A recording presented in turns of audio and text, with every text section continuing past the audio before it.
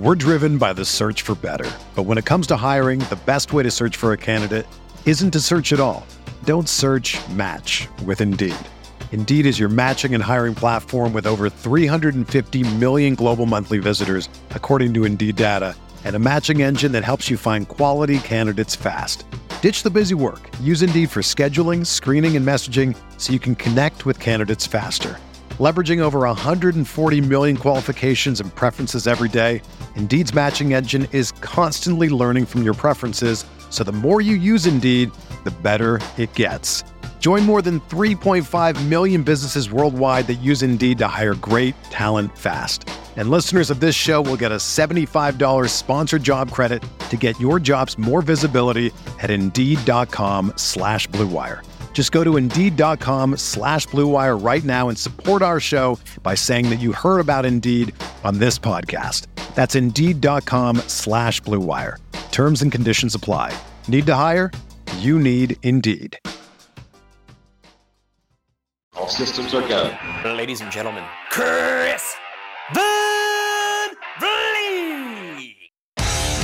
And welcome back to another audio adventure here on Insight. I'm CVV Chris Van Vliet.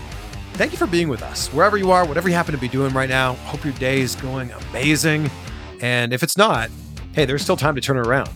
Don't let a few minutes or a bad hour ruin your entire day. You can turn it around.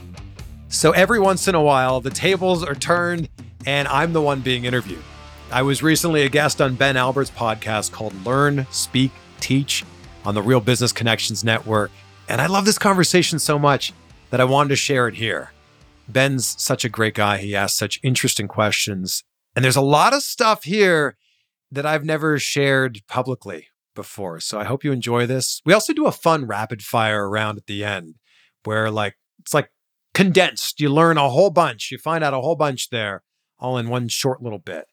If you could, please like, share, and most importantly, subscribe to the podcast wherever you're listening right now. We're closing in on 1,000 reviews on Spotify. So if you're a Spotify listener, that's where I've been listening to a lot of podcasts recently. Just go on there and click on the stars. It'd be so appreciated if you could do that. Also, take a screenshot and tag us. Let us know you're listening to this. Ben is at Real Ben Albert. I'm at Chris Van Vliet. And here we go. Enjoy me on Ben Albert's show, Learn, Speak, Teach. I'm excited. I'll start with the bio so people can get context, but a quick Chris Van Vliet. Plenty of information will come up on this gentleman here today. He is a 4-time Emmy Award-winning, we're not talking about nominations, 4-time Emmy Award-winning TV host, entertainment reporter, and YouTuber, approximately 113 million views, 323,000 subscribers on YouTube. So again, Chris Van Vliet on YouTube, based in LA. He has traveled the world reporting on events like Oscars, Grammys, and the Cannes Film Festival. What am I reading today? Oh my God. He's a big wrestling fan, has interviewed John Cena, The Rock, Hulk Hogan, in addition to Hollywood A-listers like Oprah, Tom Cruise, and Will Smith. His podcast is Insight with Chris Van Vliet. It's top 0.1% globally. I'm top 2.5, so he's got me beat by a lot. And he's interviewed everyone from Jamie Foxx to Adam Sandler, a couple of my favorites, Ed Milet and Vanessa Van Edwards, many, many more. Chris, I feel like you should just host the conversation today. I don't know what else there is to say. So thank you so much for having me. And we'll talk next time. So people can Google you. They can watch the highlight reel that's in the show notes. But I don't want to talk about those things that they can easily find. I want to do something different today. Can we start with pain? Can we lead with pain today? Because I just read an incredible amount of accomplishments. You tell me you didn't roll out of bed one day with the perfect smile, the perfect questions, and became a 4-time Emmy Award winner.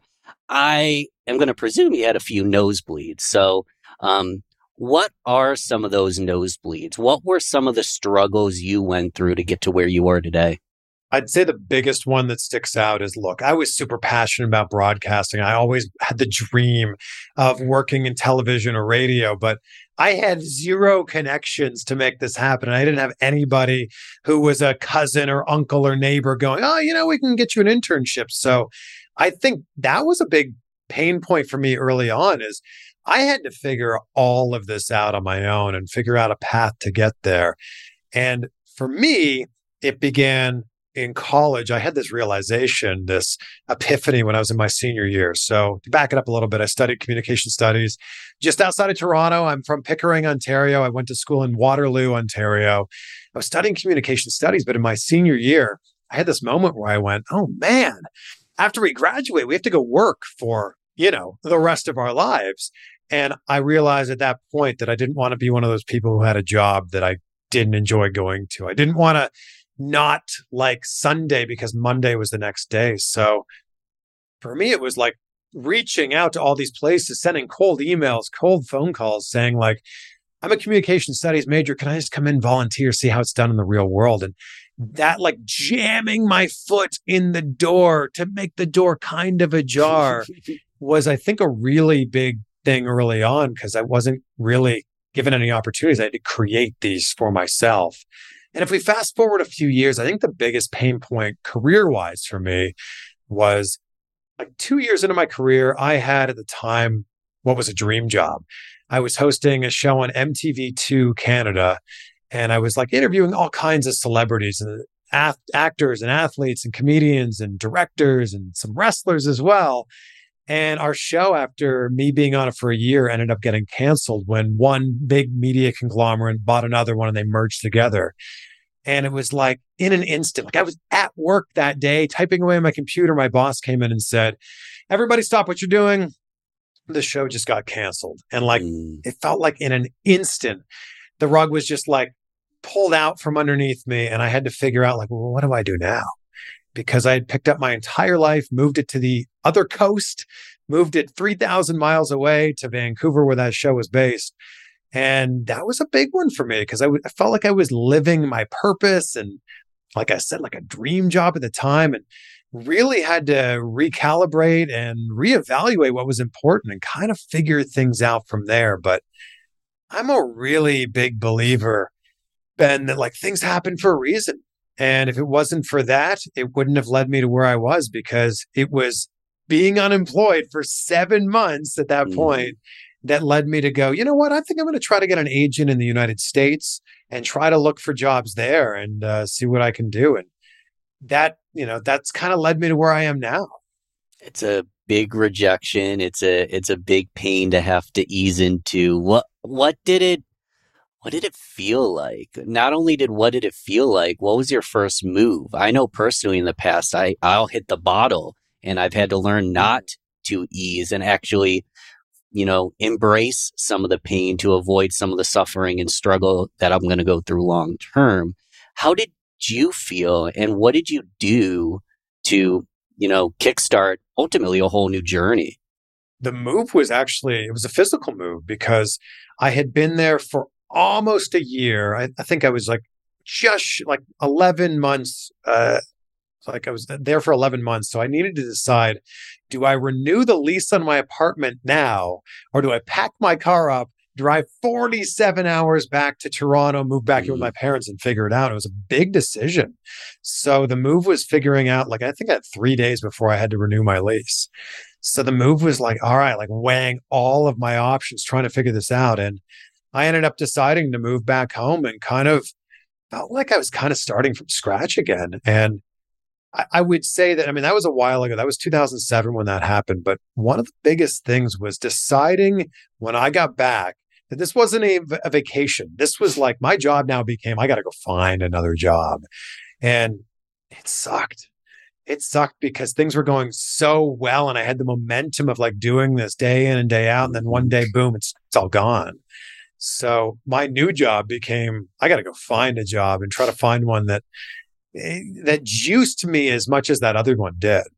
Let's talk about that new job because a lot of people are going through career transitions. A lot of people want to start as an entrepreneur. They want to find their place. But you sound like you got a lot of practice way back. Well, let's talk way back when, and then I want to talk more recent because I want to hear what you did to ultimately find that new job, that new career. But I want to go way back to the beginner level stuff. When you were first looking to make a career in communications, first, why'd you choose communications? And then I want to talk about what some of that outreach looked like. What would you say? What would you do? Who you would let's start with why you chose communications. Always like really passionate about broadcasting and about TV and radio. And like I was the kid who wanted to be in the plays, and I hosted the talent show in high school. I did the morning announcements, and I was so lucky, so fortunate that I went to a school that had a communication studies program in high school. And we actually like played around with cameras. We had a little TV studio inside our school. And I think that really helped to put some fuel on that fire that I already had. That like I had little embers that were burning, but this really put some fuel on the fire. And I went, oh, wow, like this is a thing I could study at school and maybe hopefully one day turn this into a career. So I think the first steps, this outreach that you're talking about, was really just like swinging for the fences and knowing that if you don't ask, the answer is always no. So when I graduated from college and was looking to find an internship, which would hopefully maybe turn into a job, I reached out to anybody who I could find an email for. And I didn't really hear back from anybody. And I found this small station about an hour away from my hometown, pretty small station where you've got to wear a lot of hats there. And I scoured the internet. I found the email address for the general manager. And I sent him an email and I said, hey, I'm going to be in town in the next few weeks. It's my spring break, but I'd love to come by and talk to you about a possible internship. And he wrote me back and said, well, we don't usually do this, but since you're going to be in town, sure, come on by. And I had no plans to be in this town. I kind of lied my way in. And he looked at my resume. I had a little bit of volunteer experience. He said, sure, we'll give you an internship and what the heck, see what happens. Why not? I was working my old high school job at the mall in the fish department of a pet store to pay for the gas for my internship. And that was kind of how I really got the ball rolling. And a few months into it, well, actually a few weeks into it at first, that was how I got my start. Like 2 weeks in, they put me on TV. Like I was like an intern reporter. And then that was my internship from that point on. And then a few months in, they said, you know what? You're not an intern anymore. You've been doing such a great job. We don't have a job opening, but we created one for you. So, wow. Congrats. You're now working here. And that was the best experience because I was shooting, writing, editing, producing, and reporting on all the stories I was doing there. So I was wearing multiple hats and wearing multiple hats at the same time. Shooting, writing, editing, producing, learning all of it. Let's slow down. So they put you on air, lights, camera, action. What happens? Oh, well, first of all, I go into work, go into the internship, I should say. I go in there and it was pretty typical that I went in and they would pair me with one of the reporters and I would kind of follow them, shadow them, help them out if needed, but basically just kind of see how it was done in the real world.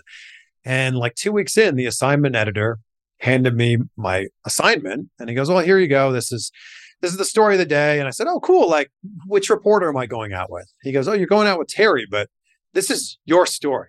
You're going to be on the 6 o'clock news tonight.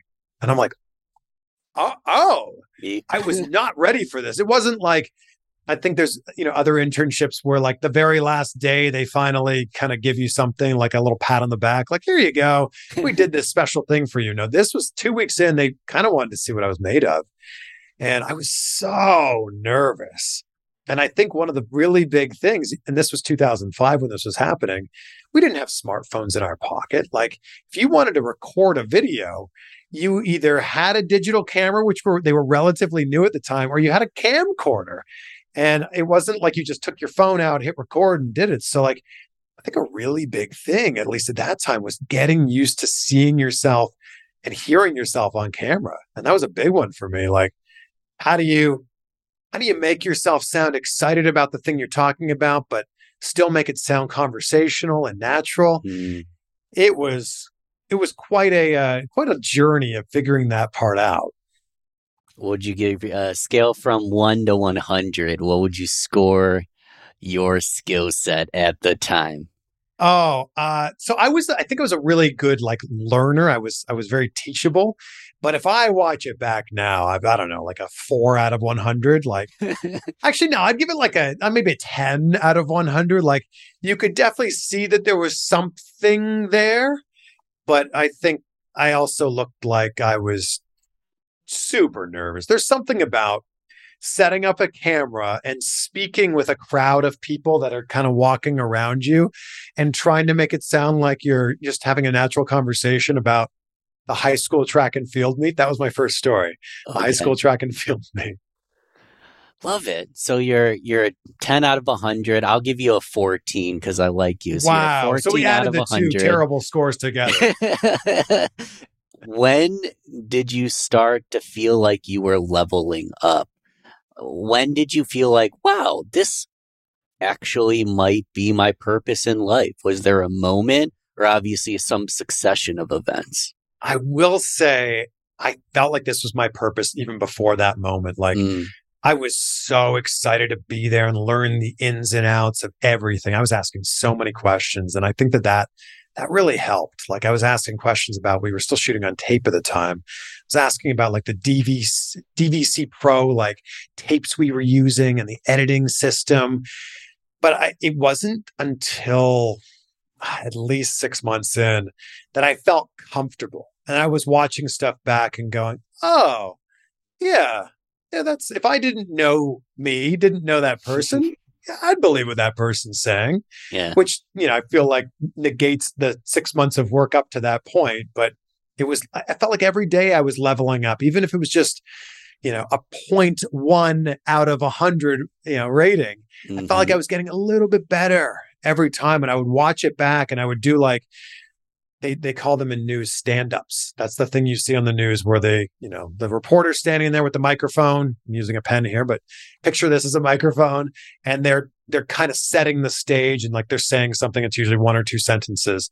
I would record the stand-up like 5 or 10 times saying the exact same thing. And then I would watch it back in the editing room and go, ooh, yeah, that one's not good. Maybe the next one's better. Nope, that one still wasn't good. Maybe the next one's better. And I would just hopefully, pick the best of the least worst take, I guess. The 16 out of 100 take. Yeah. Maybe more like the 14.1 out of 100. Well, I like how you had mentioned, 0.1 better. I was doing the math the other day. 15 minutes is 1% of your day. It's actually technically 14.4 minutes. So you can take 14.4 minutes a day and make it 1% upgrade every single day. Good. If you just take that time. Right now. What were your 14.4 minutes? What were, 1, 2, or 3 tactics or strategies you were implementing to sharpen your saw and get that, just a point better? A lot of it was uncomfortable too. And I would recommend this for anybody who's doing anything that's on camera, whether it's a lot of Zoom meetings or presentations, or even presentations in front of people. Watching yourself back, you've got to do it. And one of the biggest things is you will realize that, yeah, you do that weird thing with your eyebrows when you talk, and maybe one side of your mouth goes up a little bit higher than the other when you smile. And yes, that is what your voice sounds like when you speak. I know it doesn't sound like that to you, but yes, that is what it sounds like. So getting comfortable with meeting the digital version of yourself, if you will, that was a really big part of it. And then realizing, okay, once you're comfortable, and that takes a long time, once you're comfortable with that, then honing in on the skills of going, well, I did a lot of this last time. I said a lot of, or I waved my hands in a weird way, like starting to be aware of that and then, cutting those out. That was a really big thing for me. And then also looking at people who I thought were just crushing it and maybe just kind of borrowing something from their skill set and bringing it into my own and making it my own. I think that was a really big thing. Like Tony Robbins always says, success leaves clues. And I think that, don't become a carbon copy of someone else. But if you could take one little thing that they do and bring it into your toolkit, and then you take one thing from somebody else and bring that into your toolkit, and you do that a dozen times, you have a pretty great set of tools. You do. And it never gets easy. I say it doesn't get easier, but you get better because of That's those set good. of tools. One thing I've done, a tool I have, is I've got a mixer here, so I sound slightly less bad in terms of my voice here. But who were some of those people that you maybe at the time, or you can shout out people now, who do you learn from? You had mentioned Tony Robbins, obviously prolific man. Who else were you learning these things from? I remember taping a show on the new TNN before it was Spike TV called The Ultimate Revenge, because this is when I was still in college, because there was a host on there that was so engaging and so charismatic. And it felt like he just kind of leapt through the screen when he spoke. And his name was Ryan Seacrest. And then about a year later, he went on to host American Idol and obviously, became a household name. But I remember taping those shows because I went, man, he just has something there that makes me want to listen to him. So he was a big one early on. I also, very early on, loved watching Joe Rogan on Fear Factor. Well before he became the Joe Rogan that we know now, he just had this conversational way of speaking to the camera, because there's a lot of people, especially in news, they get in front of the camera and they sound very newsy, like, tonight in the news, this is what's happening. And I just thought, nobody talks like that. Right. And I love the way that he spoke to the camera like it was his friend.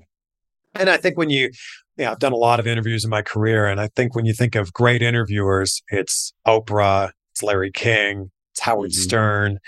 And there's also one in Canada. Anybody listening in Canada will know the name George Stroumboulopoulos. And I always loved their inquisitive mind. And I just love the way that they asked questions that maybe wouldn't immediately pop to mind. And then they would always try to dig one layer deeper. If you could compare yourself to any one of those or non-mentioned interviewers, who do you inspire to be like? What is your style? I mean, I certainly I aspire to be the better version of myself with every time I hit record or every time I have a new conversation. That's the big thing for me, because I know I'll never be like any of those other people that I just listed. And, quite frankly, I don't want to, because they are who they are. And that's what makes them so great. But I love that now these long form style of conversations are now the norm, because they weren't for so long. And that was what made Howard Stern so good, because he would talk to someone for 45 minutes or an hour. And, we now call that a podcast.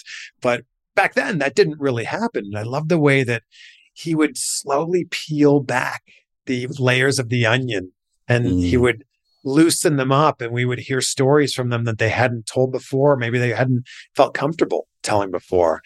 But again, this is such a Canadian reference, but George Stroumboulopoulos was a VJ on Much Music, which is basically the Canadian version of MTV. And he just had this really conversational way of connecting with people and building rapport with people. And I always found that so fascinating. And that was something that I always really tried to do. I tried to build rapport with people so that when you do ask a question that's maybe a little bit more difficult to answer, they would feel more comfortable opening up to you. And you're very good at that, Chris. I'll be a testimonial for you. Your podcast, Insight with Chris Van Vliet, you're very good at that conversational interview. And I feel like you're an advocate for everyone. I saw on your highlight reel, I forget who it was, she's asking you to take your shirt off. You're unbuttoning a couple buttons. I'm like, this guy is down for whatever the moment brings. For that, I just think it's so that was Leslie Mann and Dakota Johnson. It was a moment that went viral a handful of years ago. And I think for me, I just want to swing for the fences, especially in those celebrity interviews. When someone's promoting a movie, recently I was in Dallas interviewing Dave Franco and Jamie Foxx, like you mentioned, you get 5 minutes with them. And they're answering a lot of the same questions, and they're doing 40 or 50 interviews in a day. And I learned that if you ask better questions, you get better answers. And I've always been trying to look for those moments, whether it's in a long form interview or a short red carpet interview or a junket style interview, trying to create those moments that have never happened before. So I figure if you swing for the fences and it doesn't work out, you just edit it out. But if it does work out, my goodness, you get an amazing moment like I wrapped Miami, the song Miami, with Will Smith in Miami. Or Gerard Butler was promoting London Has Fallen, and he's a total badass in the movie. And I was talking to him about a movie punch, and he's like, "Oh yeah, well, sit up in your chair." And then he like movie punches me, and it was so cool. And we added the punching sound effect. It looked amazing. But those are the things that, like, if you don't ask, the answer is going to be no, kind of like what we were talking about earlier. So why not at least ask? Yeah, we're going to circle back to that moment. We're going to fast forward in a second. But first, while we're on it, you had mentioned you ask better questions, you get better answers. I wrote this down, so I'm going to use my cheat sheet here. But you spoke at Justin Shank's Growth Now Summit. And a big quote I wrote down in bold is everything you have and don't have in your life is based on the questions that you ask. Everything you have and don't have in your life is based on the questions that you ask. Elaborate on that for us. I mean, think about it. Think about it. Like, so everything in your life is a result of the conversations you have either had or have not had. And I think that if you don't ask, the answer is always going to be no. And I think that if you take a snapshot of your life, a lot of them are the questions you've either asked of other people. If you're thinking of things like buying a car or a job that you either have or don't have. But if, you can also think about this in your life of like, what's the path that you're on? And I'm really fascinated by the idea that when we're kids, we are all asked the same question. And you know the one I'm thinking about. What do you want to be when you grow up? Right. And then you grow up, I'll put that in quotes, because I don't know, we're still figuring this out, right? None of us have really grown up. But it really shifts to what do you want to be to now, what do you do? And you become defined in a lot of aspects of your life based on the thing that you do. And for so many people, they don't even enjoy that thing. And the question I think a lot of people need to be asking themselves is, whose path are you on if you're not on the path that you originally wanted to be on? And at what point did you start living someone else's path and following someone else's path and living someone else's life? And I think that those are really important questions. I'm not saying that everybody's going to have the dream job that they're jacked to go to every single day, but there needs to be some sort of balance between, the vast majority of people who dread 5 days a week to live for the 2 days on the weekend. There needs to be some sort of balance there. And just start asking questions and the answers. You start to attract the answers if you're asking the right questions. So this is not just to others. This is to myself as well, right? Oh, absolutely. And I think it begins, like for me, it begins every day with, what am I grateful for today? And that's actually the question I ask at the end of every episode of my show. So I was going to ask you that, so spoiler alert, but we'll get to that at the end. Go on.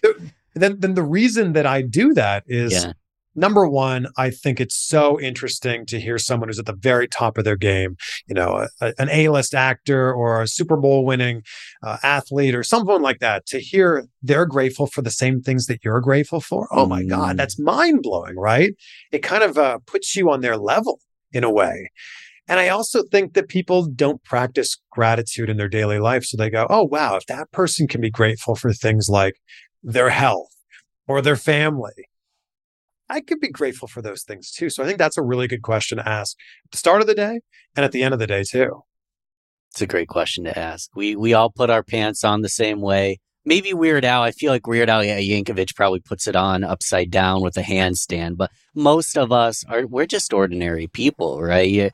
Chris is just an ordinary dude with an ordinary life who just happens to be doing extraordinary things. And we appreciate that about you.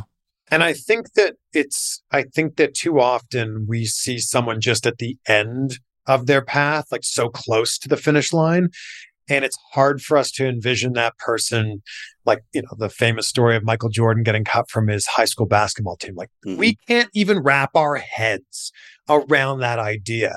And I think it's important to find someone who you really look up to, but then reverse engineer it all the way back to where you're at now. And it kind of humanizes that person in a way and makes you realize, wow, if that person, Tom Brady, Oprah, whoever you want it to be, Tony Robbins, can do that thing with the background that they have, man, I can do that too. We're driven by the search for better. But when it comes to hiring, the best way to search for a candidate isn't to search at all. Don't search, match with Indeed.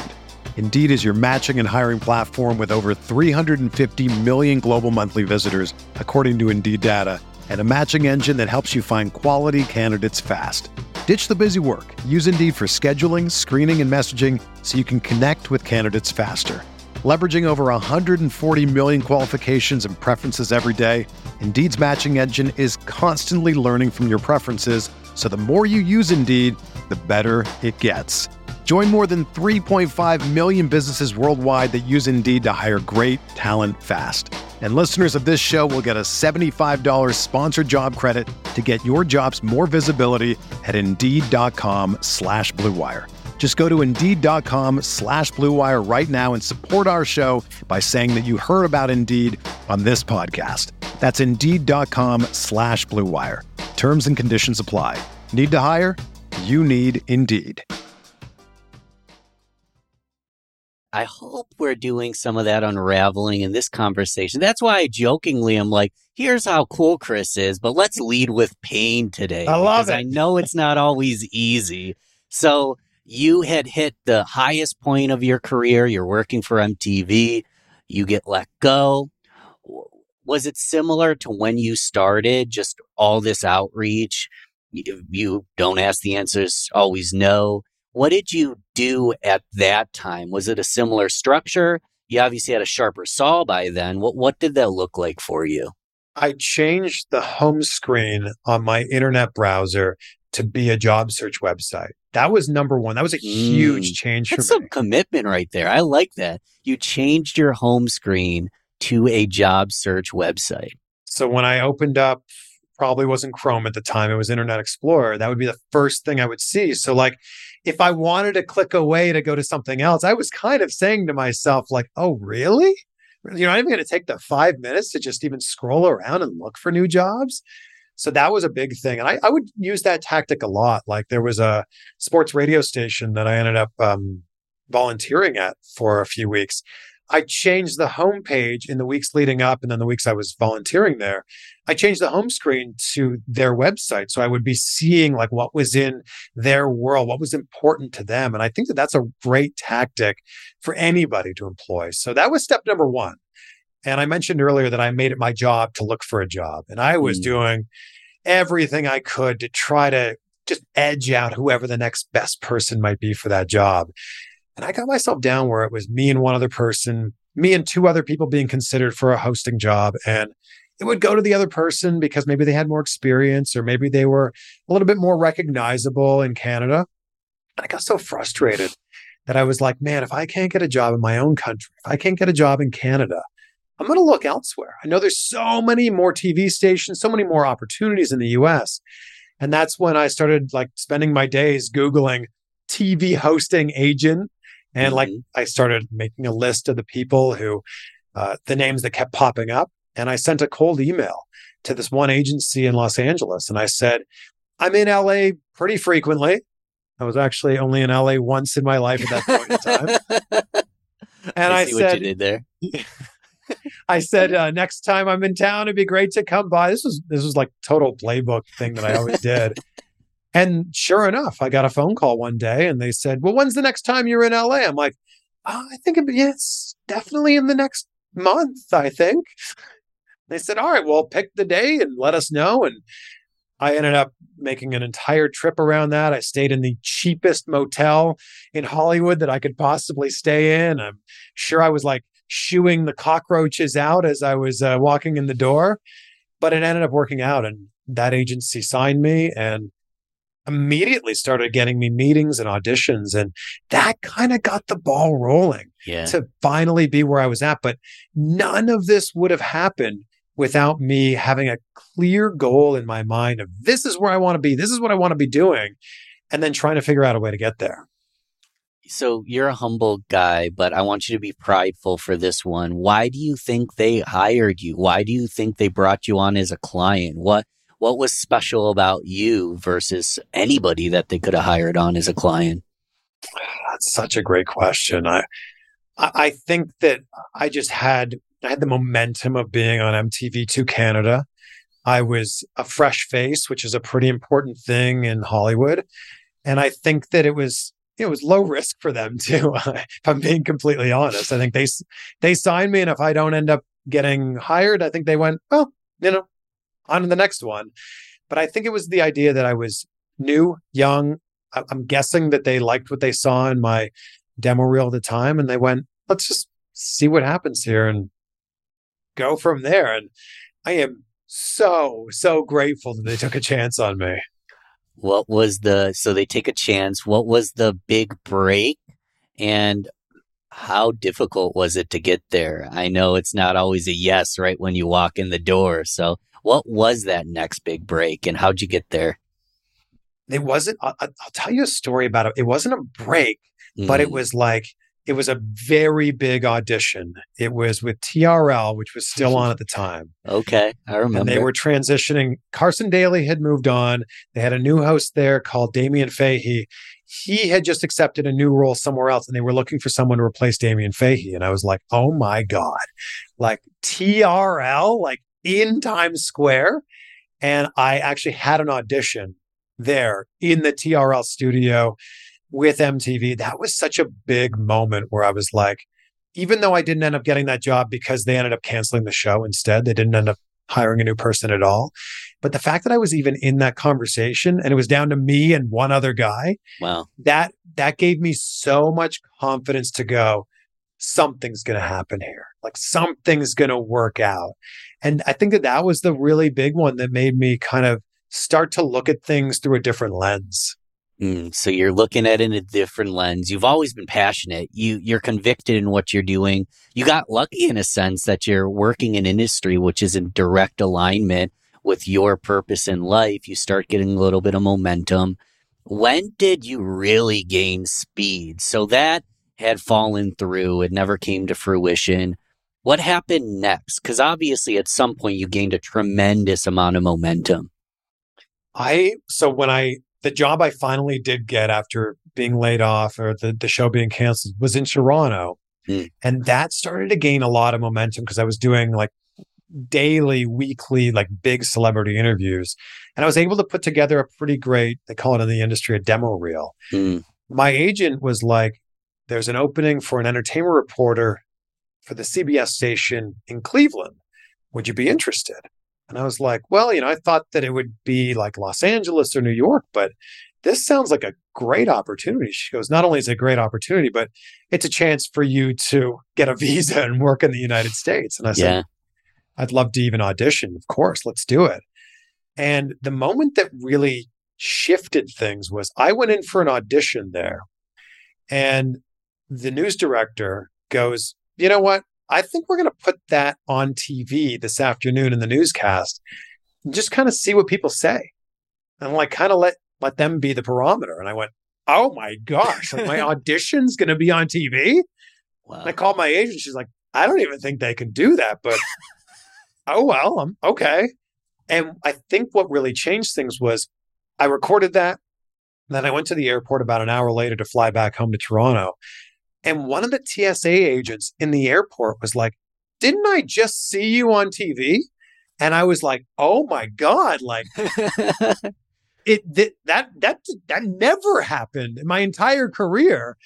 And now that was like one time, this audition that's on TV, that was what I think really changed it. And, being on a big station in a big city like that, like really started to get the momentum going. And then 1 week into my job, I was reporting from the Oscars, and it was just like one thing after another from there. And then I started taking the raw interviews because, with the way the television model was set up, unless you were watching Channel 19 at exactly 4:19 p.m. on that Tuesday, you wouldn't have ever seen these television moments or these interviews. So I started taking those raw interviews and putting them on a YouTube channel just as kind of like a digital space for these to live in, like a digital library. And when those interviews started really getting hundreds of thousands, some of them even millions of views, I went, okay, the landscape here is definitely changing. It's going from broadcasting, which is turn on the news and watch news, weather, sports, traffic, entertainment, to more of like what I like to call niche casting of like, if you're a fan of this particular movie or this particular actor, you can type that into YouTube and watch that specific video. And that's when I went, oh, things are definitely changing. And that gained a lot of momentum with the YouTube channel. Love it. Things were changing. You sounded like you were early to the YouTube game. Do you think a lot of what was the numbers? I don't have them pulled up anymore. Just millions, hundreds of millions of YouTube views today. Do you think part of it is because you went early to the game? Or you tell me? I think it's just been about like experimenting. So yes, early to the game. A really big part was like, we're talking 10 years ago when some of the big movies were like the Twilight movies, the Hunger Game movies, some of the Marvel or DC movies. Not only early to the game with putting these on YouTube, but like early to the game of like getting them to YouTube first. Like there'd be times when I'd be like, oh my God, Henry Cavill just talked to me about putting the Superman suit on for the first time. Like, this is big news. I would be like sitting there in the airport, like editing it and trying to get it online first. So that was a really big part of it, but it shifted a lot recently. Like short form content now is like really where a lot of attention is. And I feel like it's really undervalued attention too. So I started a Clips channel, a second YouTube channel. I started it 2 years ago, but I really started putting time into it like towards the end of last year. So almost a year ago. And that channel is now already at 130,000 subscribers. And actually the total views on there just surpassed my main channel, which was mind blowing to me. So I think it was just kind of realizing, oh, YouTube shorts and vertical videos like Reels and TikToks are a thing. Okay. Well, what if I put some more attention towards that? What if I put some more time and effort towards that? And, if it works, amazing. If it doesn't, all right, we'll just figure something else out. I love this. So getting to the game early helps, but you started a whole new channel with a different purpose and blew that channel up with these clips, these reels, these shorts. What makes a good short? Is there a system? How do you know if a short's going to win, or do you just post out quantity? Like, what is your strategy to go wildly viral with these shorts? I would say find a title that is massively clickable. Like find a title that, and don't make it clickbait. Make it something that the video actually can deliver on the promise that the title has. Literally all the clickbait was running through my head. Like Chris Van Vliet takes off his shirt, post this to YouTube. I would think of it more in terms of like, this person explains something, this person reveals something, or how to insert, whatever here. And I think that that's a really big thing. Like, stop thinking of titles as titles and start thinking of them as headlines. Like, what makes you want to click on an article, and start to apply that towards your reels, your shorts, your TikToks, your short form clips. And I just started looking at like Joe Rogan had a clips channel that was getting like way more views than his main channel. A lot of podcasts were doing that. Logan Paul did that with his Impulsive Clips channel. I went, if all of these massive podcasters are doing this, there's got to be something there. And then I just started to think about it, and the fundamentals of it made sense. Joe Rogan's podcasts were 2 or 3 hours long. That is a huge investment of your time, right? Especially if you're watching it on your phone. Like, to ask someone, even just 45 minutes, let's say, to ask someone to watch something on their phone for 45 minutes and not go away from that app, to not go away from YouTube, that's a huge, huge ask. But if someone is doing just one thought and it's 4 minutes, 6 minutes, 7 minutes, whatever it is, that's much more digestible. So as we just start to break things up into thoughts or stories, and started to see like really, really big growth with that. That's incredible. What did Tony Robbins say again? He said, success leaves clues. So if the big shot podcasters are doing it, there's a high probability it could work for you as well. And not just in podcasting or in YouTube, but just in business in general. If someone in your space is getting massive results or huge growth from doing something that maybe seems a little bit out of the ordinary, well, instead of just writing that off as like, oh, that's weird, or that's new, or that'll never work, maybe pay attention and go, oh, that's why they're spending X amount of dollars on whatever it is, Facebook ads, TikTok ads, or social media person, or whatever it happened, direct to mail. I don't know, whatever it is. oh, maybe I should be doing even just a fraction of that. So I'm going to grab my pencil. I like to keep this conversational, but I'm going to be transparent. Ben has a couple questions because I want to get better as an interviewer, and I think everyone can benefit if they write these down. Chris, so what makes a good question? You only have one question for a big shot celebrity. How do you know what to ask them? What makes a great question that gets someone to stop and go, that's a good question, and give you more time? It's always so difficult when it's just one question. Definitely, nothing that's going to have a yes or a no. I think that if you can tie it into you somehow and make it personal to you somehow, that always endears the other person to you. And I think that makes it a little bit of a better question. But I think the bigger thing is just trying to go one layer deeper and also trying to spin it in a way that you're asking it in a way that's never been asked before.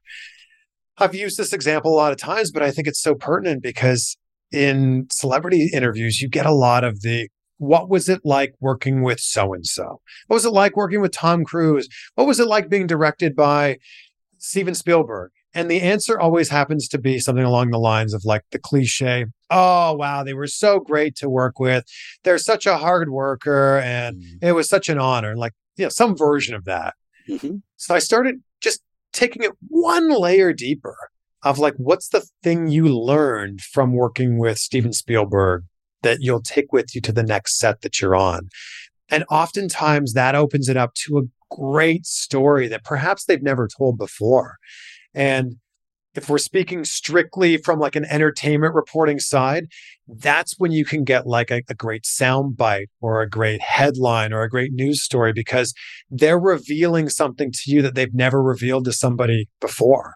And even going back to what we were talking about before of like seeing that journey along the way, there's a lot of times in movies where there's kind of that hero's journey of like they start out in one spot and by the end of the movie, they're in a different place. Mm-hmm. I always find it so interesting to be like, you in your own life have followed that same type of journey.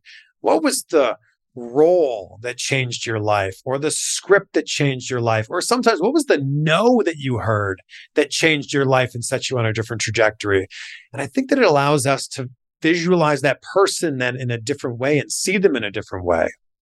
It does. So I'm wondering, because I'm sure you don't get pulled over. Do you get pulled over where you go on the street? I'm sure people recognize you these days, right?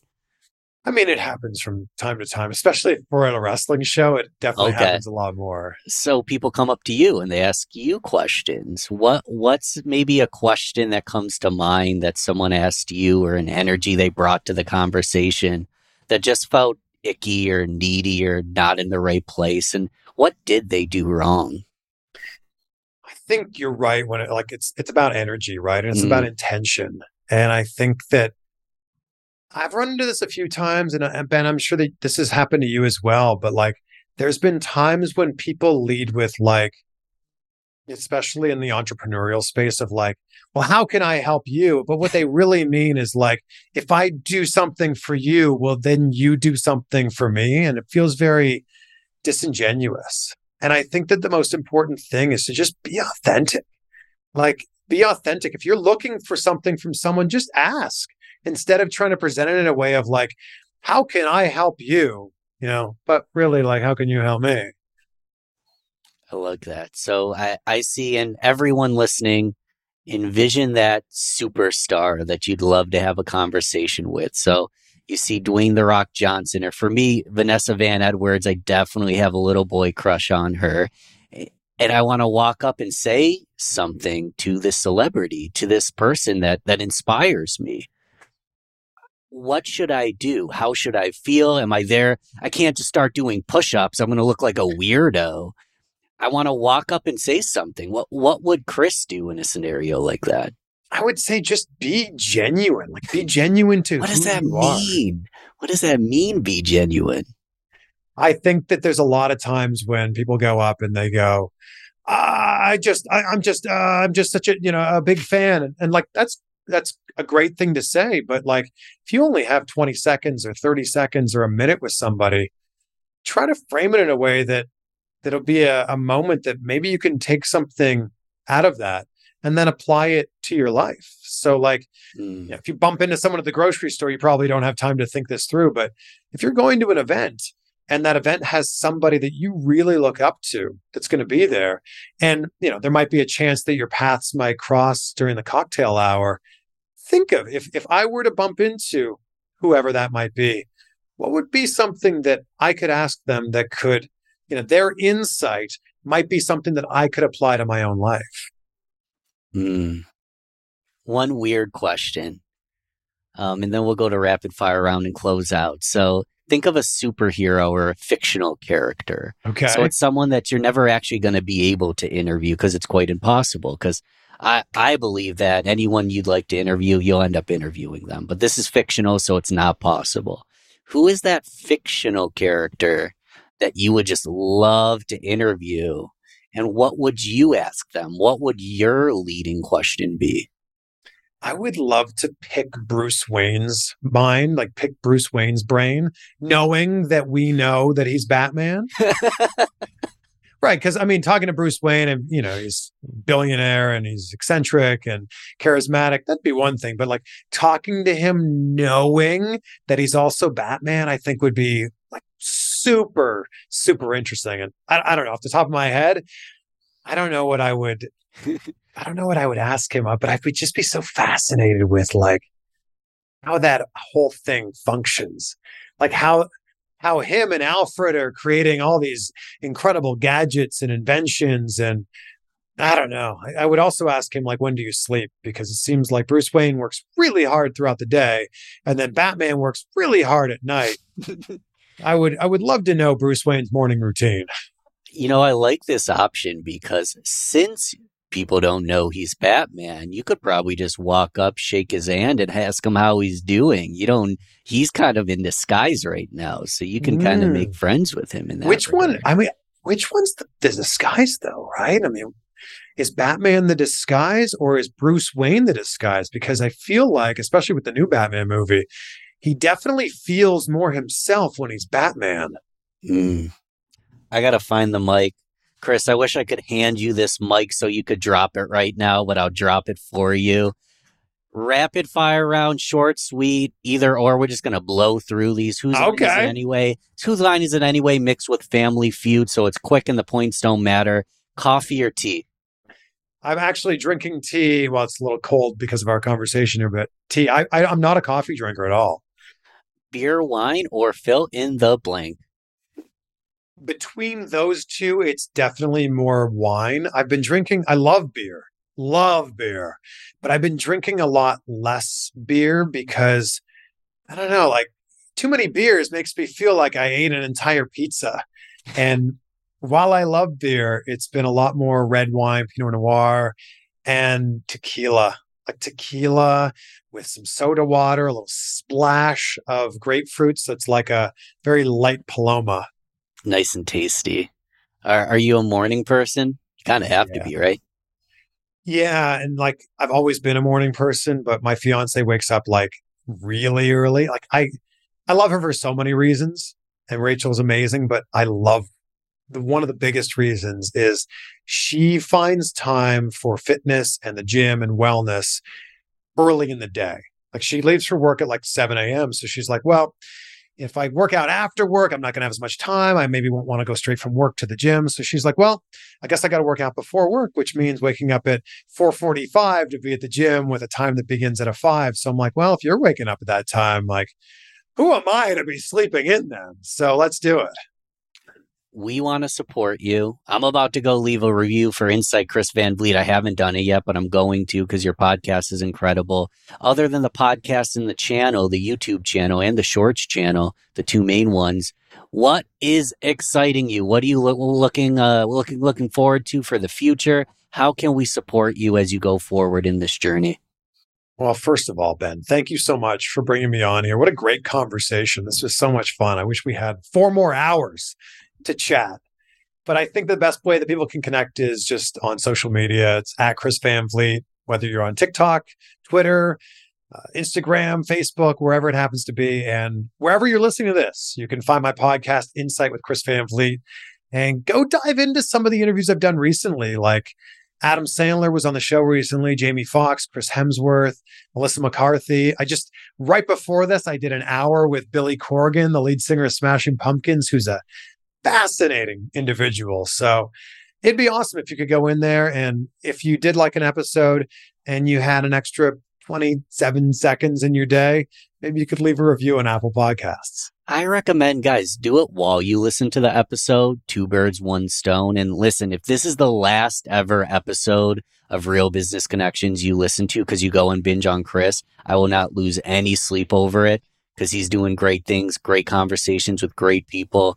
And I'm humbled to have the conversation with you today, Chris. It's been such a pleasure. The pleasure's mine. I super appreciate your time. And thank you for allowing me to hang out with you and your audience. Thanks, man. We'll talk soon. All right, my friends. Hope you enjoyed the tables being turned there. Hope you enjoyed this episode and maybe you learned a little something there. I would love it if you shared this with a friend or a family member or even perhaps someone you don't even like. Share it with them. Take a screenshot and tag us on social media so we know you were listening. Ben is at Real Ben Albert. I'm at Chris Van Vliet. And speaking of social media, we just recently hit 100,000 followers on TikTok. So I just want to take a quick second to say thank you for being with me here on the podcast, on the audio adventure, as I call it, but also on TikTok. That's 100,000 followers on there in less than a year. So thank you. You guys are so awesome. And I'm going to leave you with this quote from Danny Kaye. I love it. Life is a great big canvas, and you should throw all the paint on it that you can. Be great. Be grateful. We'll see you on the next one. Have an amazing weekend for some more Insight. Everyone is talking about magnesium. It's all you hear about. But why? What do we know about magnesium? Well, magnesium is the number one mineral that 75% of Americans are deficient in. If you are a woman over 35, magnesium will help you rediscover balance, energy, and vitality. Magnesium supports more than 300 enzymatic reactions in your body, including those involved in hormonal balance. From functional medicine doctors to mental well-being and female hormone experts, we all know that magnesium is the one mineral to improve all aspects of well-being and health. But which one? Magnesium Breakthrough from Bioptimizers, the trusted choice recommended by leading experts with 7 best-absorbed forms of magnesium to ensure your body receives the support it needs for overall well-being. Go to bioptimizers.com/balance today and use code BALANCE10 for 10% off. Support your journey to wellness at bioptimizers.com/balance. Magnesium Breakthrough from Bioptimizers, your foundation to optimal health and vitality.